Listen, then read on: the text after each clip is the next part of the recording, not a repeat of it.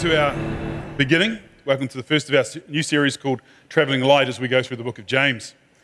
How many of you, like me, have been to the airport and you prayerfully put your bags upon the weighing machine and you stand there in shock and horror when you know full well it was going to be over as the booking lady or gentleman there raises an eye and looks at your bag and suggests that you've got too much baggage? How many of you have been there before?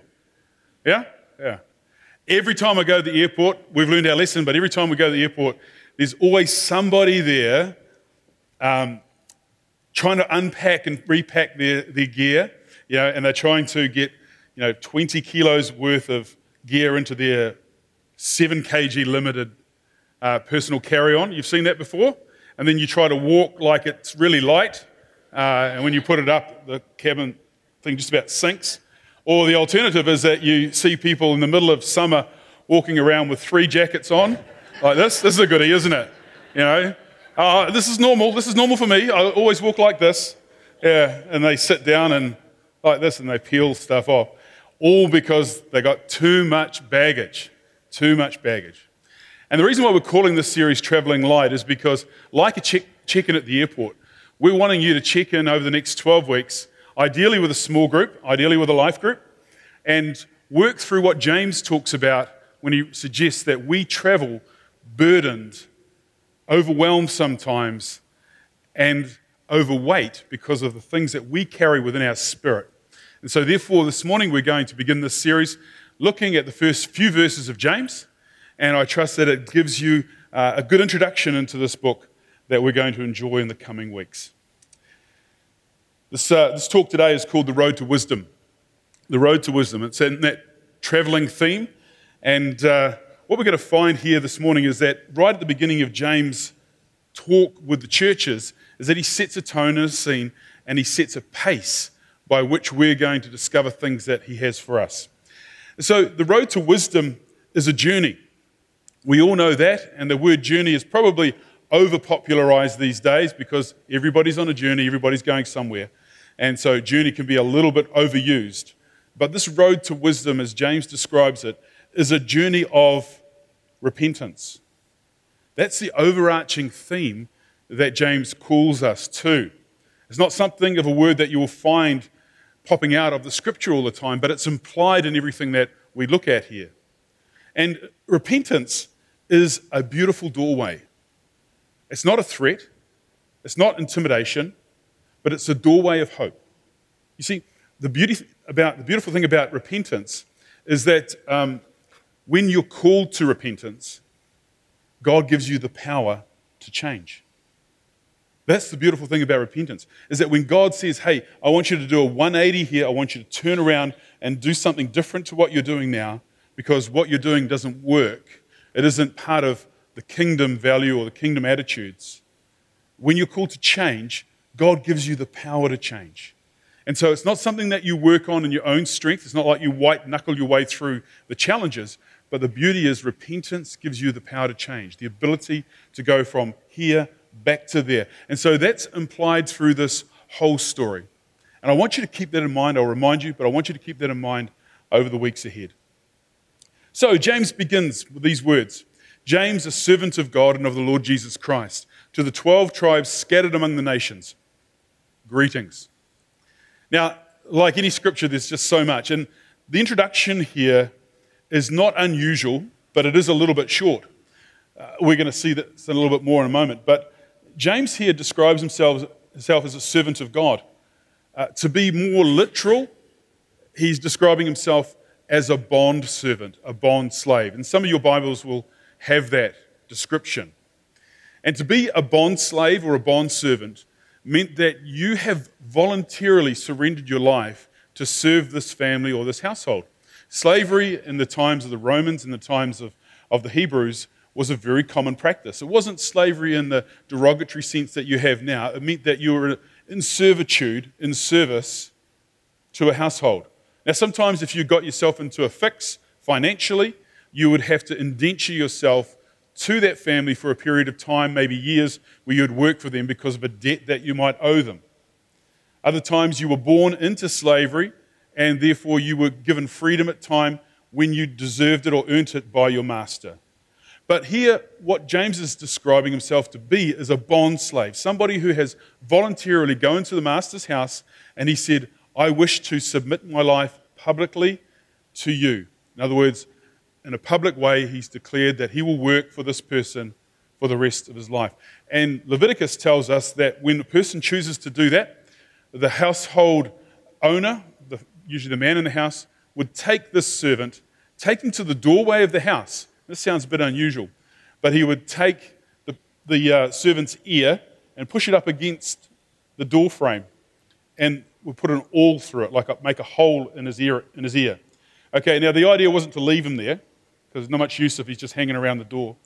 But that hole put on that door frame has a lot of spiritual significance, simply because every year the blood of the lamb was put around the door as an act of forgiveness, as an act of repentance, as an act of the household's own servanthood towards the lordship of Yahweh, God. And so when that ear was pierced in that place, it meant that that person had indentured themselves for life to serve. Now, James isn't the only one who calls himself a bond slave. You'll find also that there's Peter, there's Titus, and Timothy also refer to themselves as bond slaves. So it was a pretty common term, but it really sold the idea that you were committed totally to the service, in this case, of Jesus Christ, to the service of Jesus Christ. James, a bond slave of God and of the Lord Jesus Christ. Okay? And then James goes on to talk about how he's writing this letter to the 12 tribes scattered among the nations. And this is a really important point to pick up here, because we'll see what the troubles are that this group is facing, but we need to remind ourselves that the 12 tribes have scattered simply because of the persecution that has taken place in Jerusalem. We know that things went from good to bad quite quickly when a certain disciple by the name of Stephen was testifying to the resurrection of Christ, and the crowd was incensed by his proclamation that Jesus is Lord, and they stoned him to death. And then it said great fear came upon the city that day, and the disciples spread. And so this spreading, this scattering, this church that is now being seeded throughout the other nations is what James is addressing. Okay, he's talking to that church who through persecution have been scattered now amongst the nations. And he knows, and this is again in his first opening lines, he says, you are having your faith tested.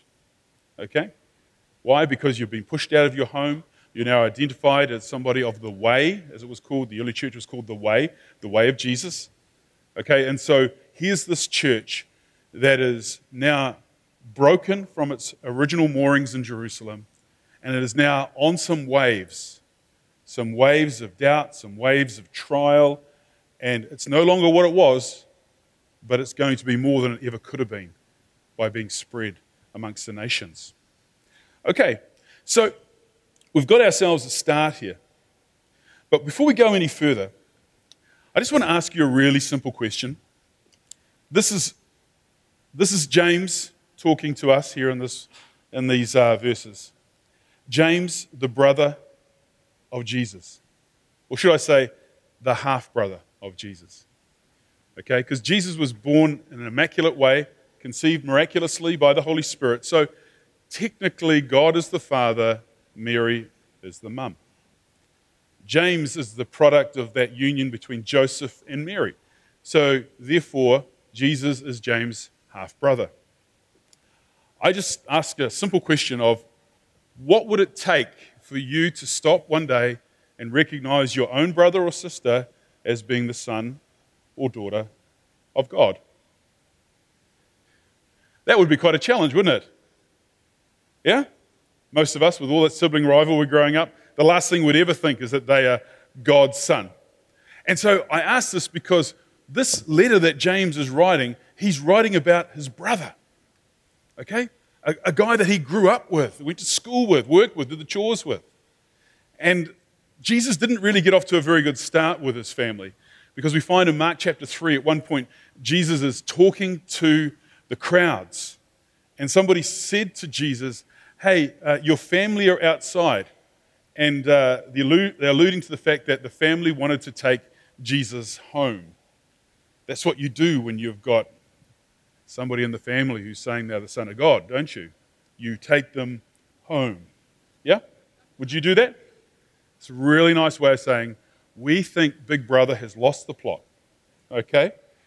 Jesus turns and said, who are my family? My family are those who do the will of God. Okay? So he redefines family, and that's the first instance that we ever see of him talking about the church, really. The people who do the will of God. And so here we find that the starting place for Jesus' ministry to his own family was, dare I say it, rather thin. But here we are some years later, some decades later, James is referring to his brother as the Son of God. That's a huge transition, isn't it? That's a massive jump. And I think it's one of those things that gives credibility to Scripture and gives credibility to the whole story of Jesus.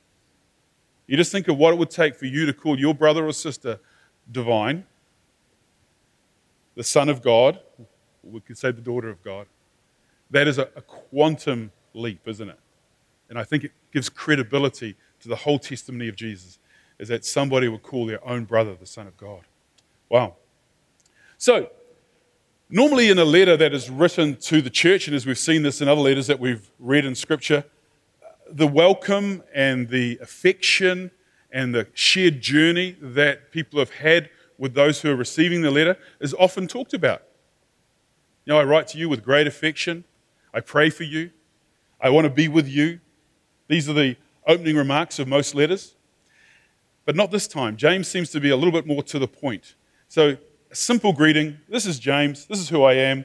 And then he gets stuck into it. And his opening line, I think, is enough to take your breath away. And he says, consider it pure joy, my brothers and sisters, whenever you face trials of many kinds, because you know that the testing of your faith produces perseverance. Now, I have to admit, when I first read this passage when I was a Christian, when I became a Christian in my early 20s, this was a real head scratcher for me. It didn't make sense. I thought, James, you're nuts. You know, one day I'll get my head around this, but right now, this doesn't really make a great deal of sense. You know, because I interpreted it like this. Oh, the dog died. Praise the Lord. You know? Take joy in your trials. I thought everything had to have a hallelujah on the end of it, regardless of how difficult it was or not. But James is talking to us about a bigger picture here, and it's this big picture of life that you've got to get your head around. James is talking to a persecuted church that has now been persecuted for a number of decades. Okay? So the trials and the tribulations that he's referring to here are trials and tribulations of persecution. Of course, we will have trials and tribulations, not all of them persecution related, but they will be certainly challenges to our faith. And so what James is saying to us here is that we are to give joy, and we are to greet a trial with joy and to have happiness about the fact that we're going to discover something about the character of God that we didn't know before we had this trial. Count that as pure joy. Pure joy, I think, has some images. Like for me, yesterday I took a wedding between Joshua Luez and his wife, Nadia Cruz, and they've grown up in the life of the church here. They met at youth group. Lovely couple, fantastic ceremony, joy. You know, that picture of joy as these two committed their lives together. Maybe joy when a baby is born. You know, there's that absolute amazement of the miracle of birth. Okay? That's incredible. Another thing that brings joy, and I'll put it out there, maybe I'm just a silly old man, but I saw a video clip on Google a while back on YouTube and had about 10 minutes worth of babies, like little toddlers, little ones, laughing uncontrollably. And you can't help but smile because you just see their joy and they just bubble. You know, this absolute pure innocence and the beauty of that is they just giggle and laugh. And anyway, it's one of those beautiful things. So that's pure joy. Now, it's really hard to translate that sense of feeling across to a trial that you're having. But James is wanting to describe to us something that is above and beyond the everyday challenge and trial of life. He's wanting to say, look, let's just grab the big picture here for a moment. He's buying into the fact that these listeners of this letter will have already had experienced difficulty, and they would have already seen for themselves that some of their trials have led to some pretty amazing outcomes. Okay, read the book of Acts and you'll find what I mean by that. As the church is scattered, there is amazing outcomes, miraculous events, and families and villages are transformed. And so here we have James saying, look, take joy in your trials. Here's a quote from an author called Robert Mulholland in a book called Invitation to a Journey. He says, spiritual formation is the process of being conformed into the image of Christ. Okay? That's not too complicated, is it? Spiritual formation. I've used this illustration before, but it's a helpful one. When an artist was asked how he shaped this big piece of marble into the image of a beautiful stallion rearing up on its back legs, he says, well, you think it looks hard. For me, it was easy. He said, I just chiseled off every bit that didn't look like a horse. Okay? Yeah, that sounds really easy, doesn't it? Makes us all artists in our own imagination. But what's being said here in the comparison is that when God is working in our life, what he's trying to do is to chisel off every little bit that doesn't look like Jesus. Now you know why life can be difficult. Yeah? Because as we commit ourselves to this journey of Christian life, the goal of God is to transform us. Not to make us all one like robots, but to take our individuality, our own wiring, if you like, and subject all of that to the work of the Spirit and the Word so that we too can become more like Jesus. That's the trick. That's the goal. But there's something about this quote here from Mulholland which I have to add to, because this is only part of the quote. The second part of the quote has 5 other words, and it goes like this. No.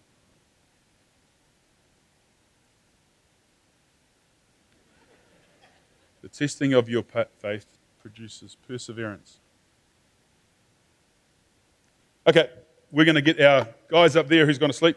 There we go. Yay. Thanks. For the sake of others. All right. So spiritual formation is the process of being conformed into the image of Christ for the sake of others.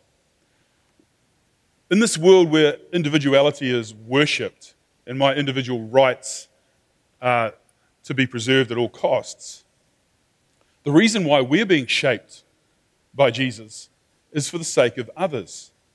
Now, this shouldn't surprise you, because all of us, in one sense, train, all of us learn, get educated, set ourselves tasks that are designed to live within community. So if you have a passion for school, classes, and teaching, the likes, you train to be a teacher. If you're the sort of person who loves to create things, you might be a builder. If you have an ability in certain other areas, you'll go and allow those skills to take you on a journey. And it's always for the sake of others, isn't it? For the sake of others.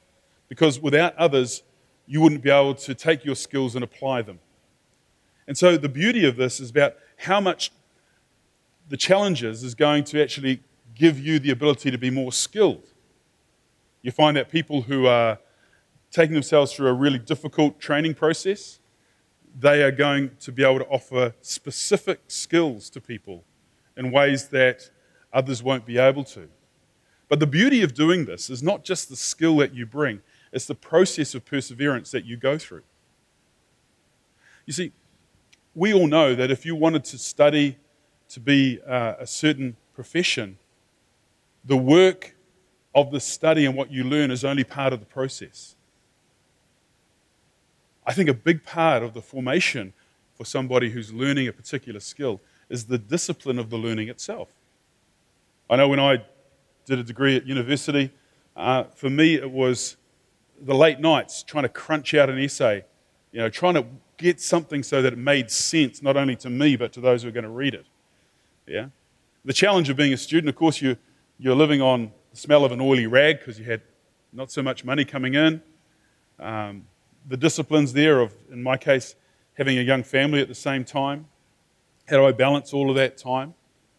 And so it goes on. And so these are the things that we learn for the sake of others. And that creates a sort of stamina within you. And this is what that perseverance is all about. You see, James is saying it's all about the perseverance that you learn as you go through the trial. And that capacity, that persevering capacity, is what James is wanting to celebrate. It's a little bit like an athlete who might complete a marathon, and you go, wow, that's fantastic. You completed that marathon. What a great result. Well, the result might be good, but the real work has already gone in for hours and hours and hours on the road prior to the event, isn't it? And so you develop a physical stamina, a physical capacity to persevere. And so it is with trials. Trials give you the spiritual capacity to persevere. What might have tripped you up when you were younger won't trip you up when you are older, because you've been able to learn to persevere, and you realize that there are ways in which God does things which are higher than your ways. And you can say to yourself, I've been here before. This is difficult, but this too will pass, and I will be able to see the bigger picture of what God is doing right now in the future. And so you come to understand that time is your friend, and that the journeys that you're on are familiar to others, and yet they might be new to you, but you're going to learn that and discover that for yourself. Many of you appreciate that Michaela and I did this walk across the top of Spain, and then I was crazy enough to do it again the following year. This is a trial, 800 kilometers, but it's a trial that we chose to go on. A little bit like going to university. It's something that you choose. Now, interestingly enough, we've got some friends of ours who live in Perth who started this walk 6 days ago. And we've been reading their blog. They've been writing up every day what they've experienced. And it's exactly the same sort of story that we went through. They're talking about having sore feet, sore legs, sore back, staying in hostels where everybody snores, all those sorts of things. And so what they're doing is they're going on a trial, if you like, taking on a trial that they have chosen.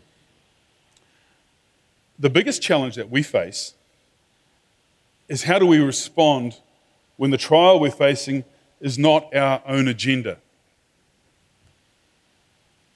Could be a trial of health. Could be a trial concerning your business. Could be a trial concerning relationships. Could be a trial concerning some doubts in your whole area of faith. All of these trials are things that you didn't choose, or you'd be deemed to be foolish to choose, because these are difficult times in your life. It's in these times, in these moments, when you need to allow God to work in your life. And your experience will tell you, as you have more experience, that time can be your friend. You need to allow God to work in your life during these times of trial, because at the end of that period of time, you know that God is going to have gifted you something that you didn't have before. And that's where faith comes in. In the moment, in the heat of the moment, you go, oh my God, literally, how is this happening? Why did this happen to me? But over time, you get to see God's hand in it. And we struggle with these events in our lives because we simply don't know how to control the outcome. You see, we like to be in control. Dare I say it? Men even more than women. You know, that holding on to the remote thing, it's really a part of the spiritual journey of a man. One day he will surrender it when he has been perfected into the image of Jesus. But we want to be in control. And so when you go and do what we did and go on a Camino, we were in control. If it got too hard, we could catch a bus and come home. All right? That would have been the worst outcome from my perspective, but it was a potential outcome. When you're not in control, that is when you have to hand over the whole problem or the whole challenge to God. That's putting things in His hands and having to learn to trust that He Himself is going to take care of this challenge. And when God is involved in this, then there's going to be an outcome that you probably didn't expect. And these are the times when you feel really, really weak. When you feel like you can't fix the problem. You're used to fixing problems. It's when you go home and your wife tells you about your day, you just rattle off all the answers and life is sorted. You wish. It's not the case.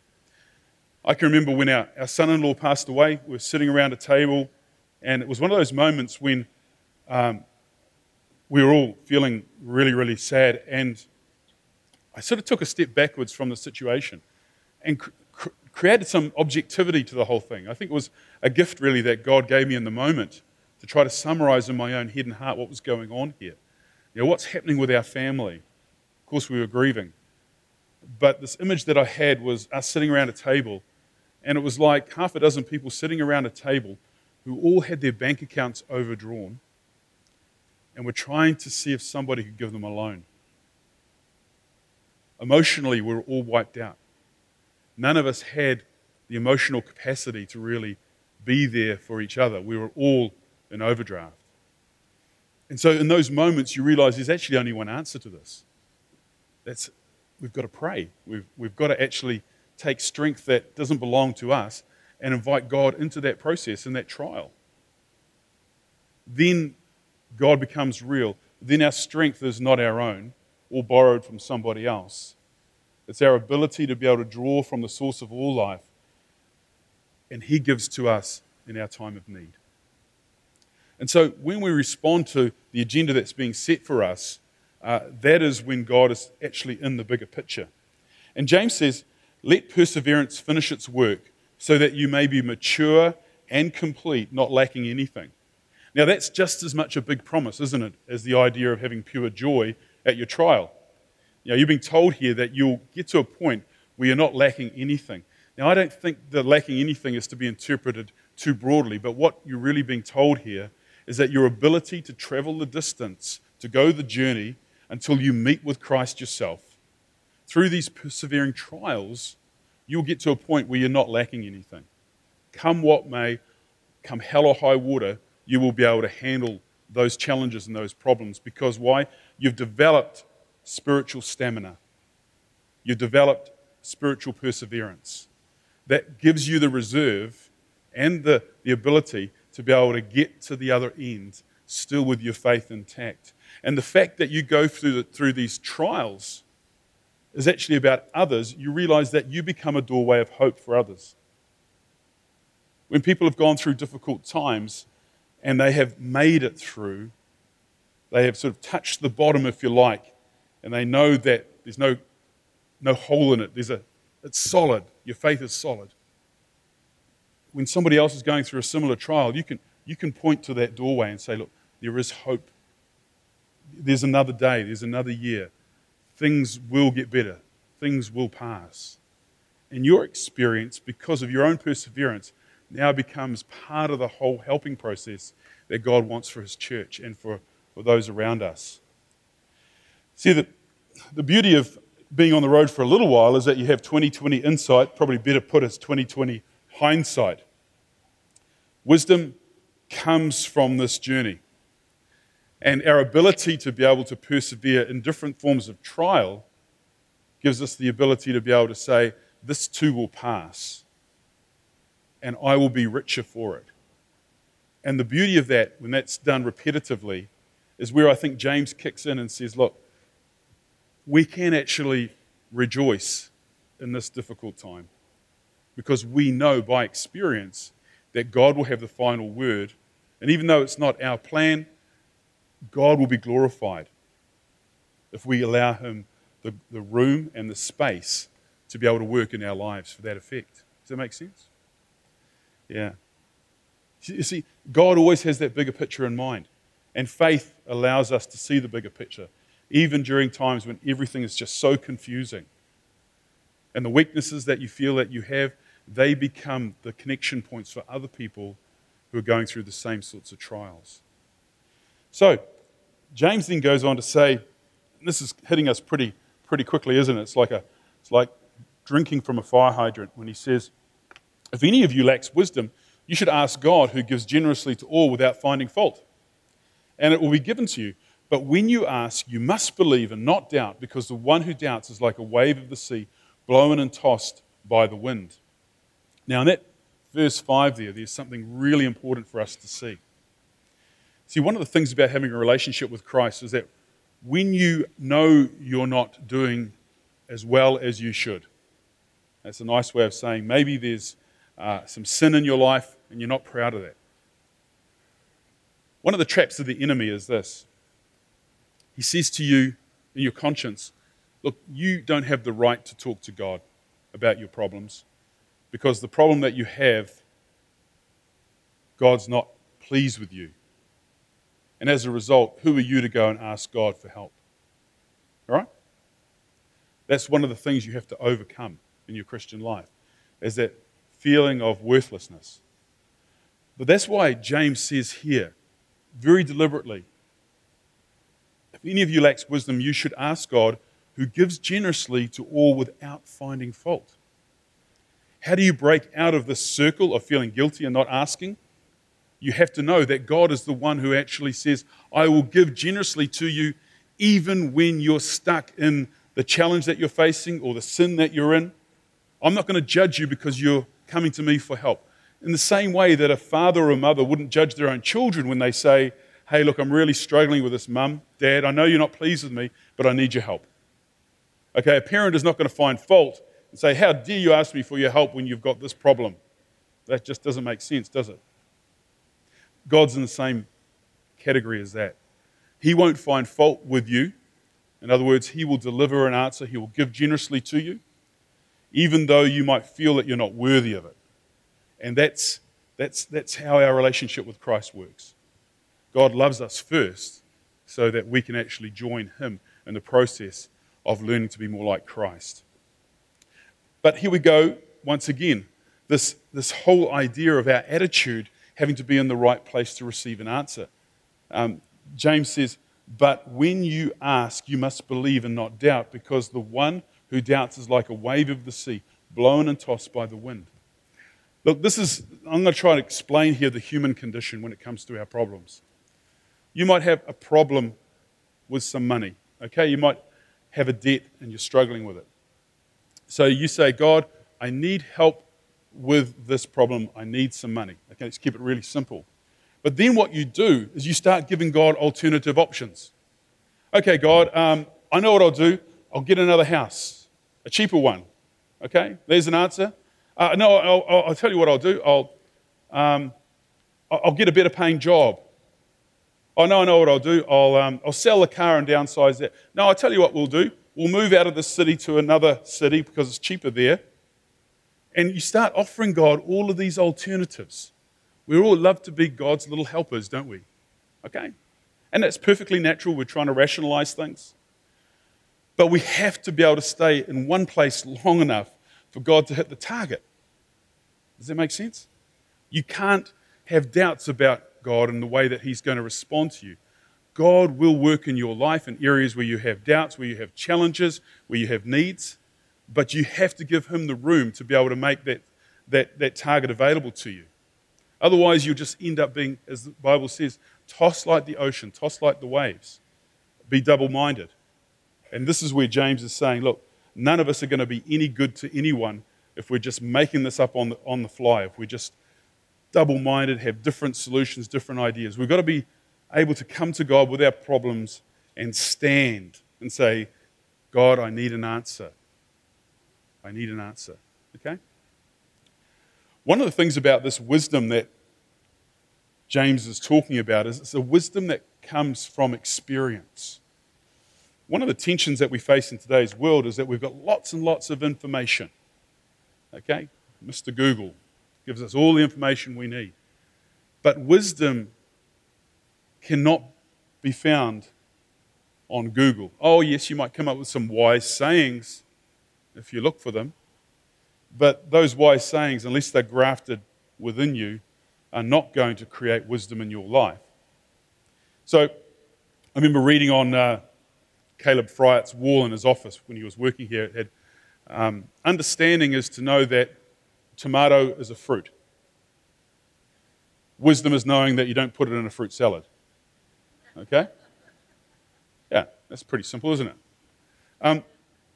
But when you're talking about this wisdom versus information, we have all this information available to us, but how we apply it is really what authenticates us as Christians. Now, I read a while back that it takes 2.3 million parts to make up a 787 Dreamliner. And not one of those parts can fly. Okay? So there's some information.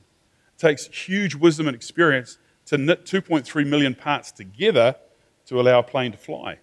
Does that make sense? Of course it does.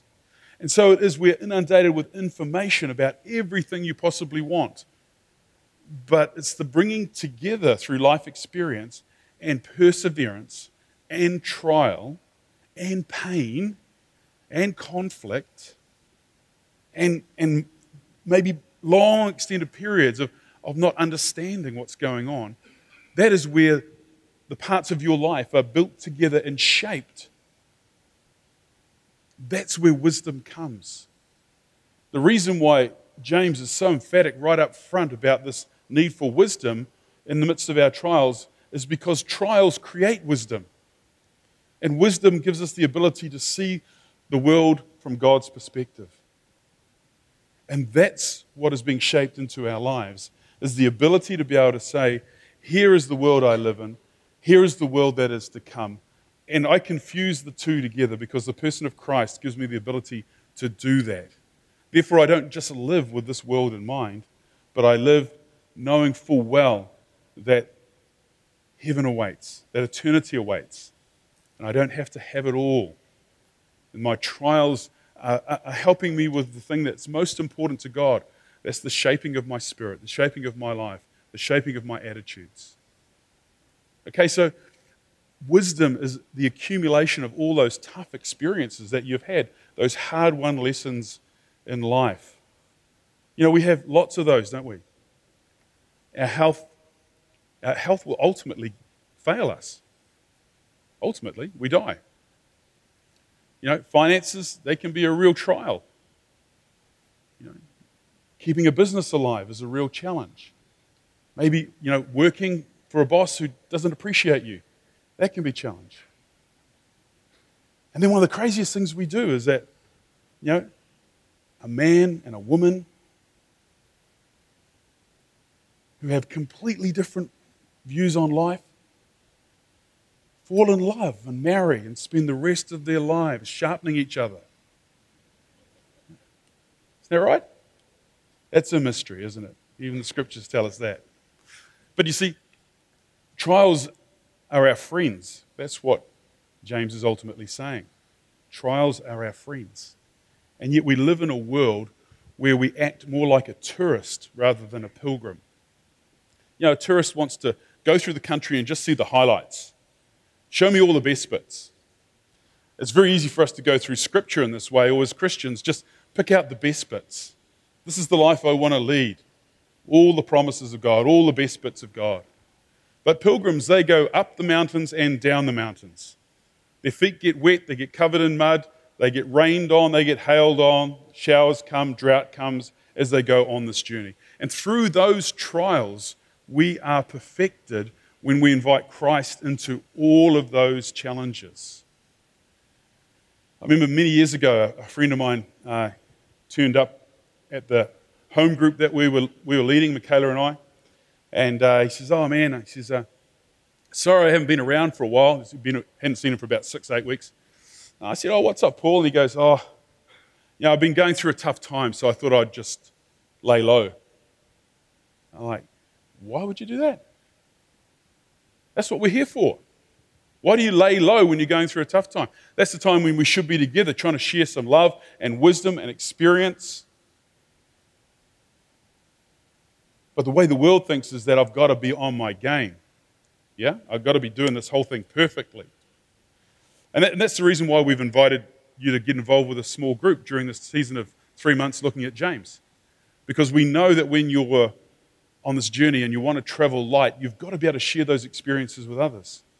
And say, hey, look, I'm burdened by this. How do you offload that? How can you share your wisdom with me?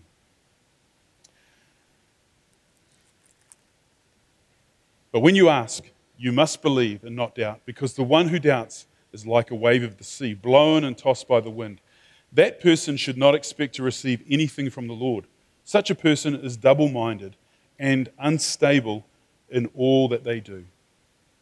Again, hard-hitting words from James. He doesn't hold anything back.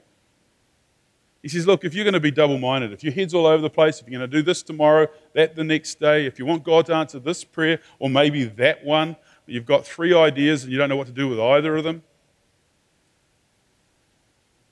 how's God supposed to work with that? I mean, the worst thing God can do sometimes is actually answer our prayers. Is that right? He's like, oh, goodness me. Do you really know what you're asking? Double-mindedness is this inability to stand and actually say, okay, I've got a challenge and God's asking me to work through it. It's a relational problem maybe. That means I'm going to have that cup of coffee with that person. I'm going to have to be as honest and tactful as I possibly can. Double-minded person would go, I can make a new friend tomorrow. I don't need that person.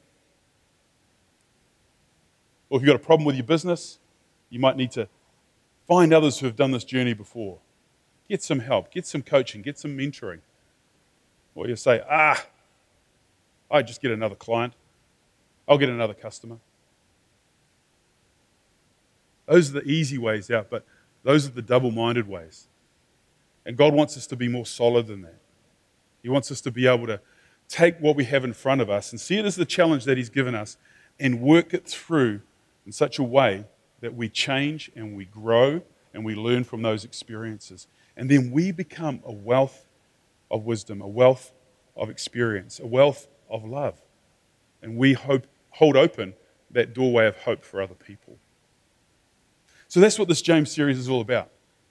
That's what we're going to head towards.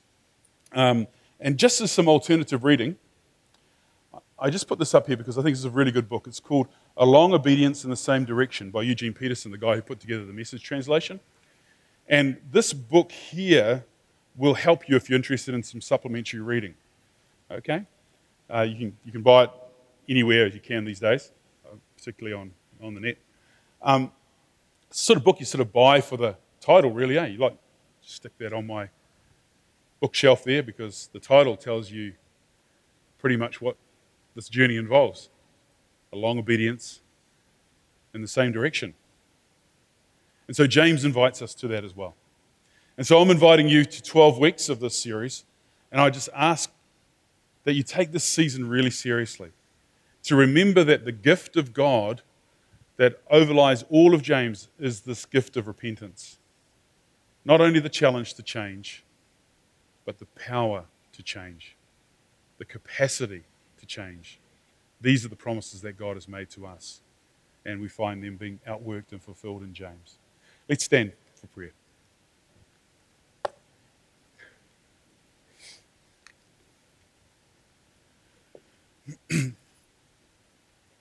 Lord, we know we can't escape this world without facing trials.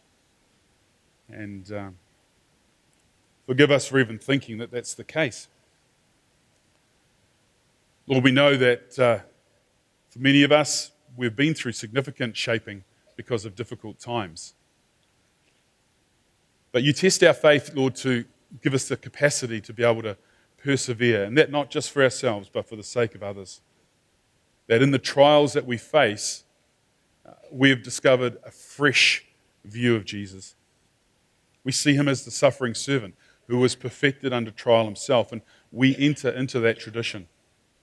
And so, God, I just want to pray that over these coming months, we will find joy in the journey. We will find that in our trials, we can see the bigger picture, the ability to be able to hold on to scriptures, to hold on to Jesus, and say, God, we can see how it is that you're changing us and that you're leading us through are something that we would never have chosen for ourselves. In these things, Lord, this is where faith exists. In those dark grey areas where there doesn't seem a right or a wrong, there doesn't seem to be an up or a down, there doesn't seem to be a yes or a no, but there's often a wait. Just wait. Oh God, help us to hang on to you. And Lord, I pray for these groups that have started or starting this week, over 30 new groups in the life of our church, where new relationships are going to be forged, new friendships are going to be built, new revelation of your word is going to be shared from the word itself and from life experiences that are there. And I just want to pray your blessing upon all of those and for all that brings into the life of our church. So, Father, we commit ourselves to this journey with James. And we just ask that we can be pilgrims for this season who get to live your word on a daily basis. And we ask all this in Jesus' name. Amen. Amen.